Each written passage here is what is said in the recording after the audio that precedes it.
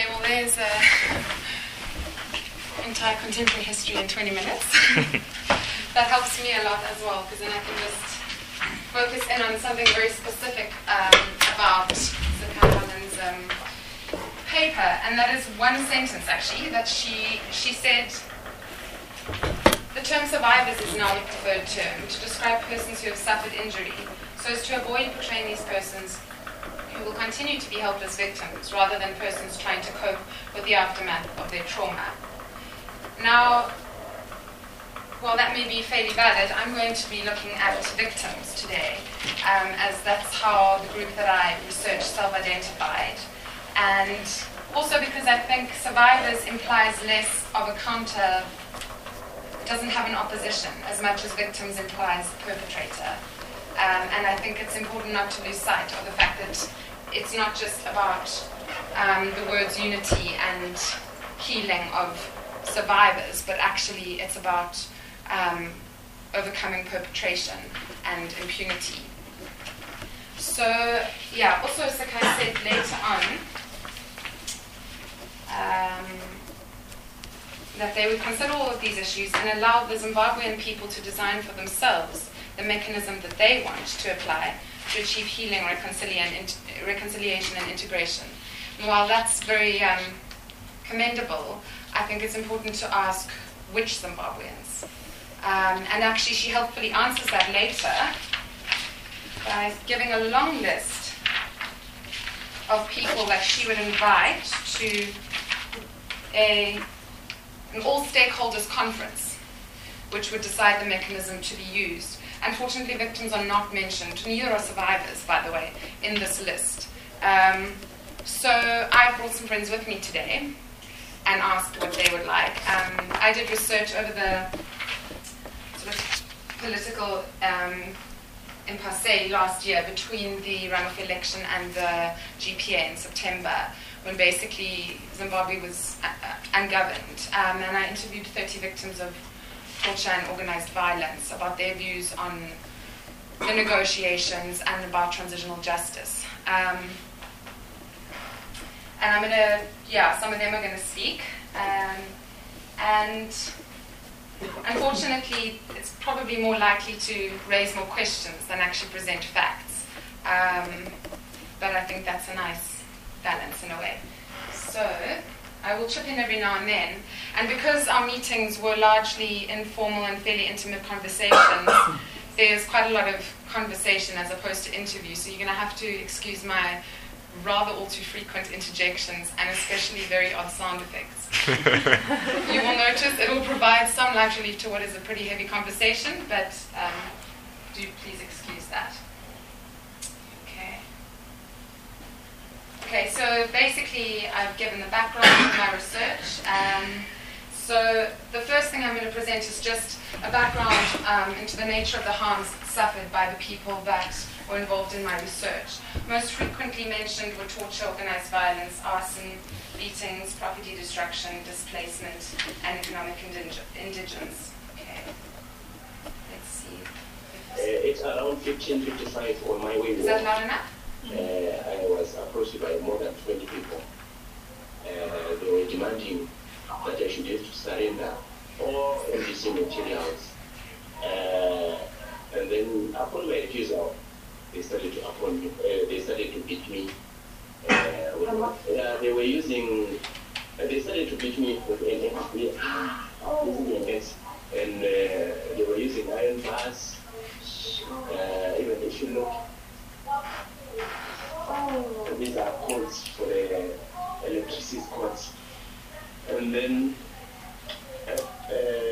they left me unconsciously because they thought that I'm already dead.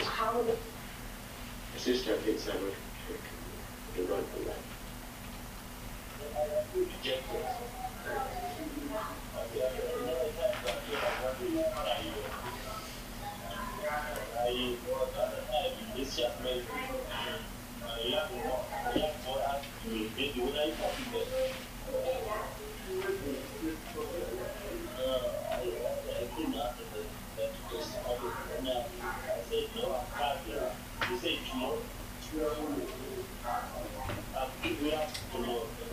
I am the one who is supposed to make sure everyone gets something to wear. He told me I must make sure that there's food on the table. And at the end of the day, you find that you get paid in 1, 2 million. You can't buy anything with that money, you can't buy fish, nothing at all. Can you imagine the Sunday everyone is buying water and you can't afford to buy the food and there's no other way to do this. Imagine when your son asking for the switch and you can't manage to buy that food. I think it's traumatizing at the end of it. Because especially the people you love, the family who think they care, and they're the one who are supposed to buy them for them. But after we sleep at night, sometimes some people are dead when you wake up, just say nothing is dead. People are killing themselves, we imagining all those things. How am I going to survive this? I'm just going to turn this up quickly before I continue, because I think it's something loud and soft. Sorry if some of them are very loud now, but I am the one who is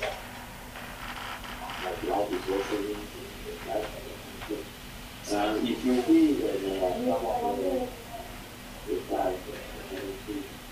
when one comes and the rest, the pepper and around this 12, around it. So this one switches with one. Hey, like feel like it, natural. No, that's it's chosen. So it comes out to the very. So I start, getting this straight inside it, but I think that time I was still conscious, but I was still having, my eyes were now coming out wide, I was falling into darkness, and feeling very good. And the suit is off, they're all bloody, present, everything, they're bringing in and a wire.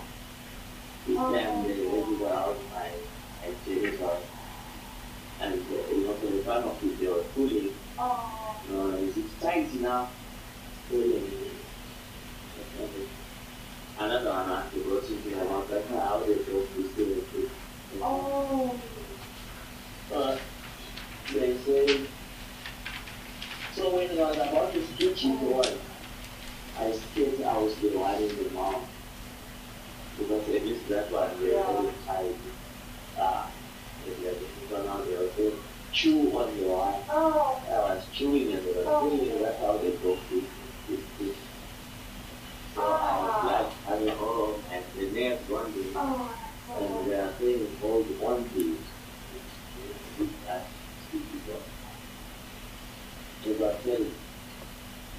So anybody what I was saying, when I woke up, I don't know how long they say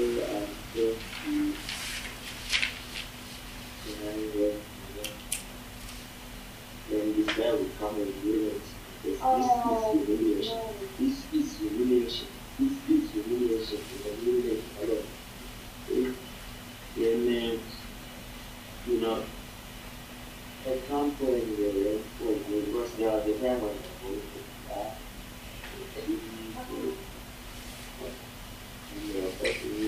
that makes an end up of our talent to be able to very well. There are so many things. And as well, I think people relate to the Islam and the she gave birth to a child who so let's say as I was saying last 18 maybe similar to. So I think it's important to recognize that although these people are survivors, they certainly are also victims. And it really affects the way that they speak later about what kind of mechanisms of transitional justice they want and what they see as the outcome of the talks. these experiences defined them quite clearly. Okay, so the perceptions of the Government of National Unity and the talks that were going on at the time, some of them expressed a kind of tentative hope that it would work. Others had outright cynicism at the talks and were quite upset with both parties for compromising. Many said that they would prefer the situation to continue and for them and their friends to even suffer more as long as it would end well than to compromise and for their suffering to have been pointless. Again, going back to Miles's talk, they mentioned past patterns a lot, explaining their cynicism, the fact that so many times before the rhetoric of unity and reconciliation had been used in political settlements without anything changing. And they felt clearly that this would not unite or heal anyone. Yeah, I think, what I would call it a forced negotiation that reveres actually, peace at any cost, even at the expense of growth at the expense of that. Yeah. So I don't think we are likely to see any kind of revealing very soon or any kind of complication for those who have been affected. Sorry, I didn't get to record Andrew's. Is it about two people to say, I will sleep in the lounge, you sleep in the bedroom? So we all ululate, we think now it's fine because Changarai has been given a place in some spare bedroom. Is that what we wanted? Was it all about that? All the hundreds and thousands who died and were displaced and so on, that they might unite at the top and think we've united the country, but the country will still be divided. People will still be crying. It would be dangerous to go there, even if Changarai and Mugabe sign a paper saying that they are engaging the government about it. It will be dangerous. For some of us, we have been cataloging human rights abuses. It will really be extremely dangerous because then anybody can hit you, whether it's from MDC or here, but anybody can hit you because they don't know what kind of Pandora box you are going to open. You may even end up destabilizing any kind of settlement they would have transacted. Any kind of agreement is not likely to want to countenance any kind of transitional justice process or even. So again, also going back to the fear of violence, they actually felt that there'd be a threat, some of them mentioned, from both parties, who'd be more interested in maintaining the fragile political settlement at any cost, and would want to obviously silence any opposition to that. Okay, I'll just go through the various elements of redress and reconciliation that were brought up. The first is amnesty, which there was a clear rejection of, an almost unanimous rejection of the idea of amnesty or indemnifying ZANU-PF for the sake of political settlement and stability. There is no greater insult, there is no greater harm to a victim than to hear that the perpetrator is getting justice on a technical because of the political agreement, rather than the perpetrator is getting justice through my own forgiveness as a victim or my own input as a victim to say, even be or if he should die with their own guilty conscience. Yeah. Okay, the next, which I've got quite a few quotes for, small selection, is about justice, and that was pretty unanimous. Everyone I interviewed, I didn't prime them with specific words. I said, what do you think is most needed? Almost unanimously, the first thing mentioned each time was justice, and that was interpreted within a retributive framework. Meaning criminal prosecutions. Prosecutions was used almost interchangeably with the word justice in many of the interviews. This wasn't mentioned in a vengeful way. It wasn't like retribution, as in let's go out and get our own. In fact, often it was mentioned that this would be needed to restore the rule of law, and so that people would be able to get over their bitterness. And it was often mentioned in how we can get reconciliation and unity. So where justice is often pitted against unity and forgiveness, in these interviews, many of them, the majority of them, they saw this as a necessary part of reconciliation and forgiveness. We need justice. Yeah. Not fighting. We don't need war in Zimbabwe. We don't need war. There's been enough. Yeah, because even us, we are many enough, and we can also go back to Zimbabwe and follow each and every person for the ZANU-PF and burn his house with petrol bomb. But we are not there for fighting. If I go and break someone's house, I know the result of that. The end of that, I should have to go to prison to save for what I have done. So, no. And we are not there to revenge. But if you won the election, we are going to take them all to throw in prison. Clearly, there's a bit of anger.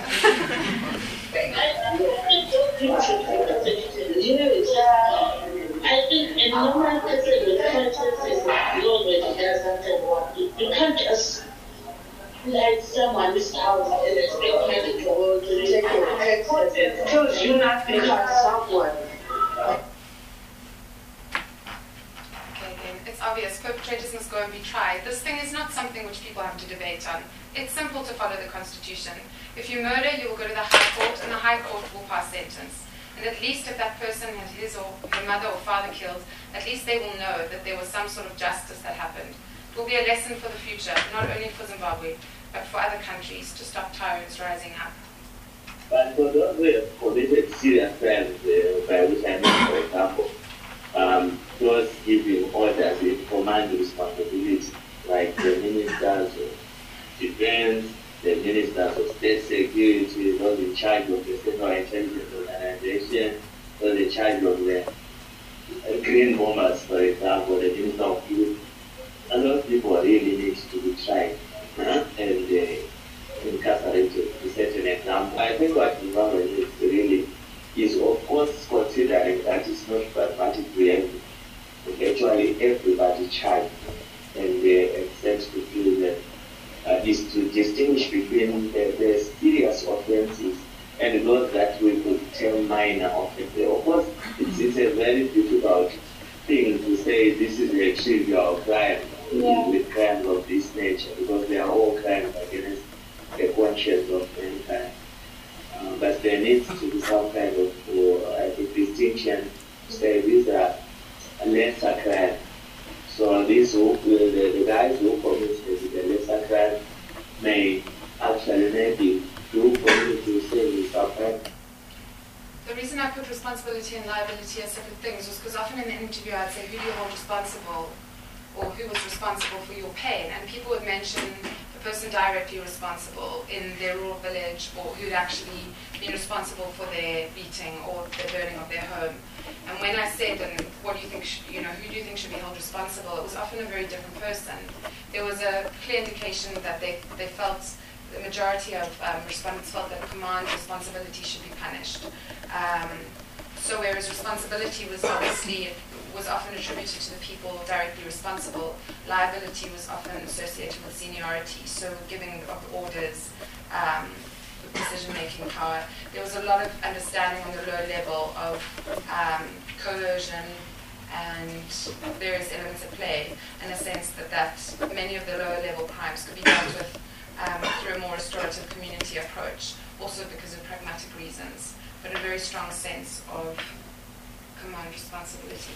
When we're talking about survivors being traumatized, but we're also talking about perpetrators being traumatized, the whole nation being traumatized with what is going on. For example, to show loyalty to ZANU-PF, you are called upon to go and terrorize your mother, then down the landscape.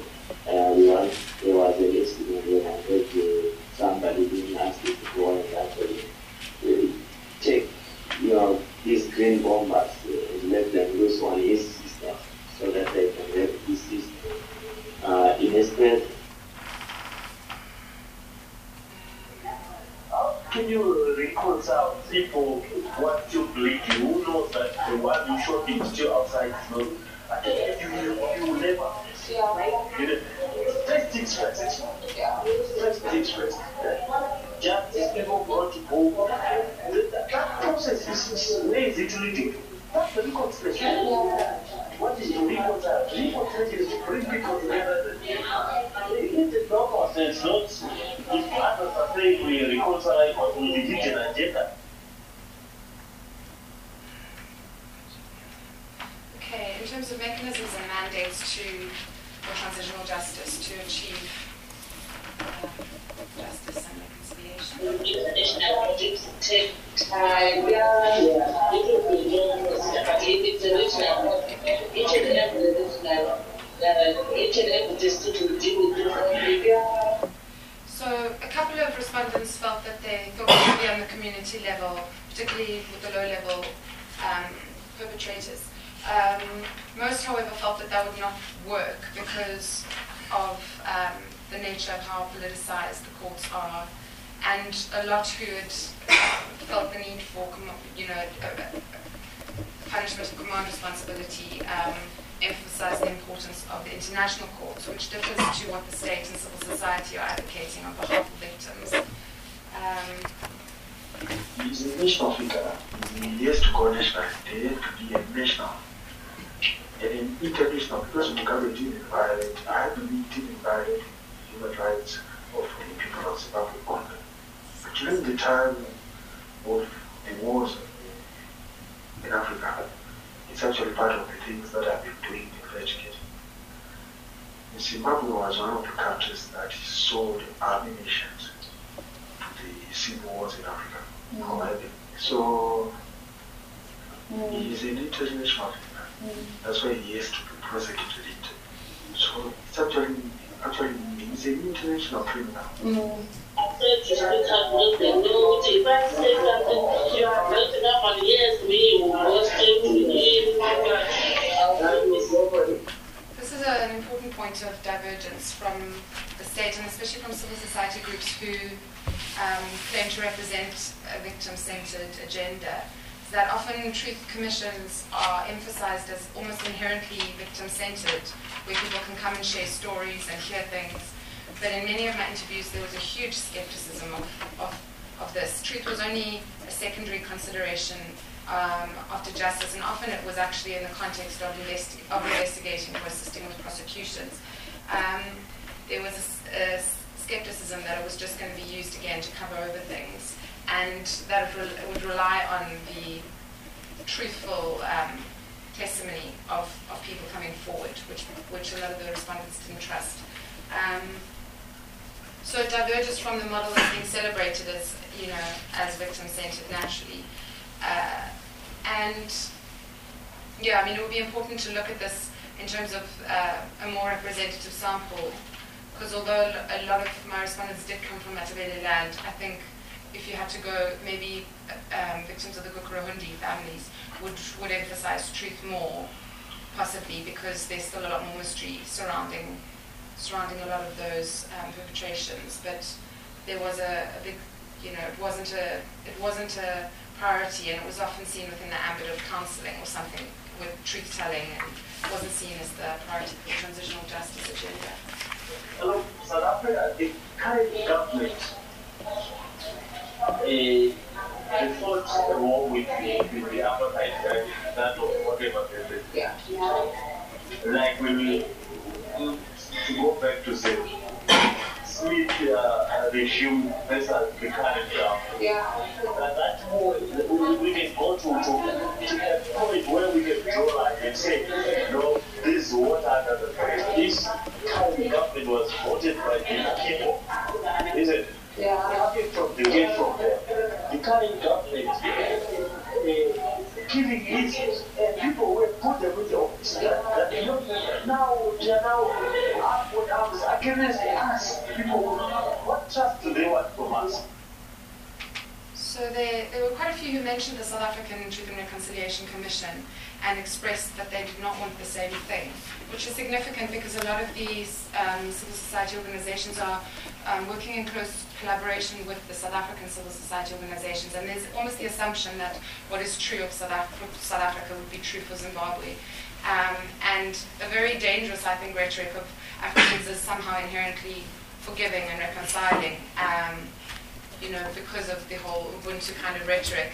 And Zimbabweans were very firm that actually, no, they saw that, that it was, they felt that South Africans had been duped somewhat. And some make this distinction that this is our government that we actually voted into power, and so we have the right to hold them accountable because it was our vote. And so we do not want the same kind of water under a bridge thing because we have the right to hold them accountable. We were the ones who put them into the office. And I think that's something that's quite important, is that South Africa is having quite a strong, role in some ways in helping to define the agenda for Zimbabwe. Today, they put up this would have been the difference was what they are both are even the new government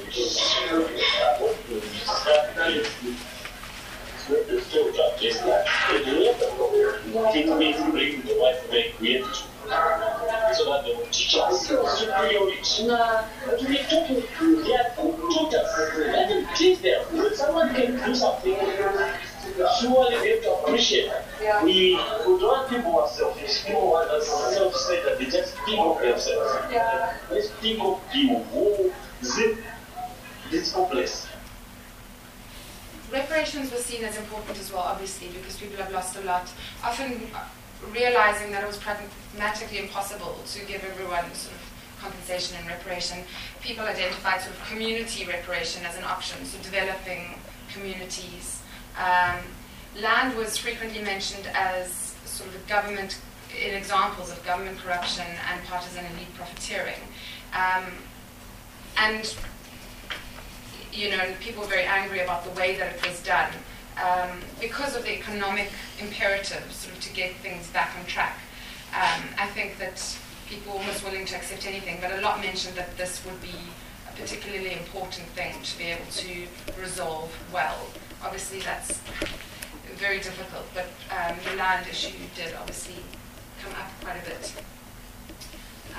And then in terms of the eras to address in a transitional justice process, not one of the respondents I spoke to mentioned a time significantly before the war. They felt that this was unrealistic and would be too big a thing to get started on, although many did mention the laws and the institutions and the constitution that had colonial legacies that needed to be addressed. One guy said just before 1980, because we want to know what happened to some of the leaders that died mysteriously just before independence, who were in ZANU-PF. One guy said after 1999, because in Matabeleland there were far fewer people killed in the Gukuramundi than in recent violence, and that reconciliation happened, which shows that clearly there hasn't been enough attention or public acknowledgement of the Gukuramundi, and some people just still aren't aware of the scale of the events. Most said after 1980, because it was the government that they had voted into power, and because they felt that the Gukuramundi was an important thing to resolve somehow. Well, Zimbabwe should be united for one thing. We are being separated, we're being separated and displaced, and it will take us time to understand each other, the whites, the blacks, the Tebelers, the Shonas, to be united. That's one part, the reconciliation of the 80s. If you ask him what a relevant guy that he is, how do you see the Shona guy? You actually tell you that I will see the Shona guy that he is somebody who kills people. Because they killed us. They killed my fathers. They beat my brothers. So for us to unite, it will take us, those people who have done it, to be prosecuted. Now clearly a lot of this is highly unlikely, but just to present what people are feeling. So just to conclude and wrap it up, basically a lot of different actors are advancing various transitional justice agendas for Zimbabwe, the state, civil society organizations. And both the state and the civil society organizations are invoking a victim-centered rhetoric, so, either in claiming who they represent or saying that it's important to do something that will address this for the sake of victims. But their use of this is fairly reductive. Often what they mean by victim-centered is either a truth commission, because they somehow see it as inherently benefiting victims, or civil society representation. Civil society is incredibly diverse and incorporates a lot of different agendas and levels of accessibility to victims. And so I think it's really important to critically look at that. And it seems to be more rhetoric than any kind of real representation or the reality of what victims are actually thinking or wanting. There's been very little consultation done to date by groups that are at the center of this agenda. They largely are sort of prioritizing conferences and workshops to see what should be done. So although my respondents were very diverse in terms of what they felt should be done with different levels of perpetrators and different eras, they were virtually unanimous in saying that they wanted legal redress and would rather have a compromise. I mean, they identified that there were going to be significant impediments to any serious transitional justice process and it was highly unlikely. But they rather wanted to compromise within that framework or for things almost to stay as they were until that could happen, rather than accepting a compromise outside of that and accepting a settlement with continued impunity. They felt like their suffering would not have been, worth much if that had happened. So what I just feel is that either there's a critical need for genuine consultation and for especially civil society groups claiming to represent victims to really give them genuine platforms to influence the debate. If not, then I think they should stop using a victim-centered rhetoric and discourse because it isn't. Thank you.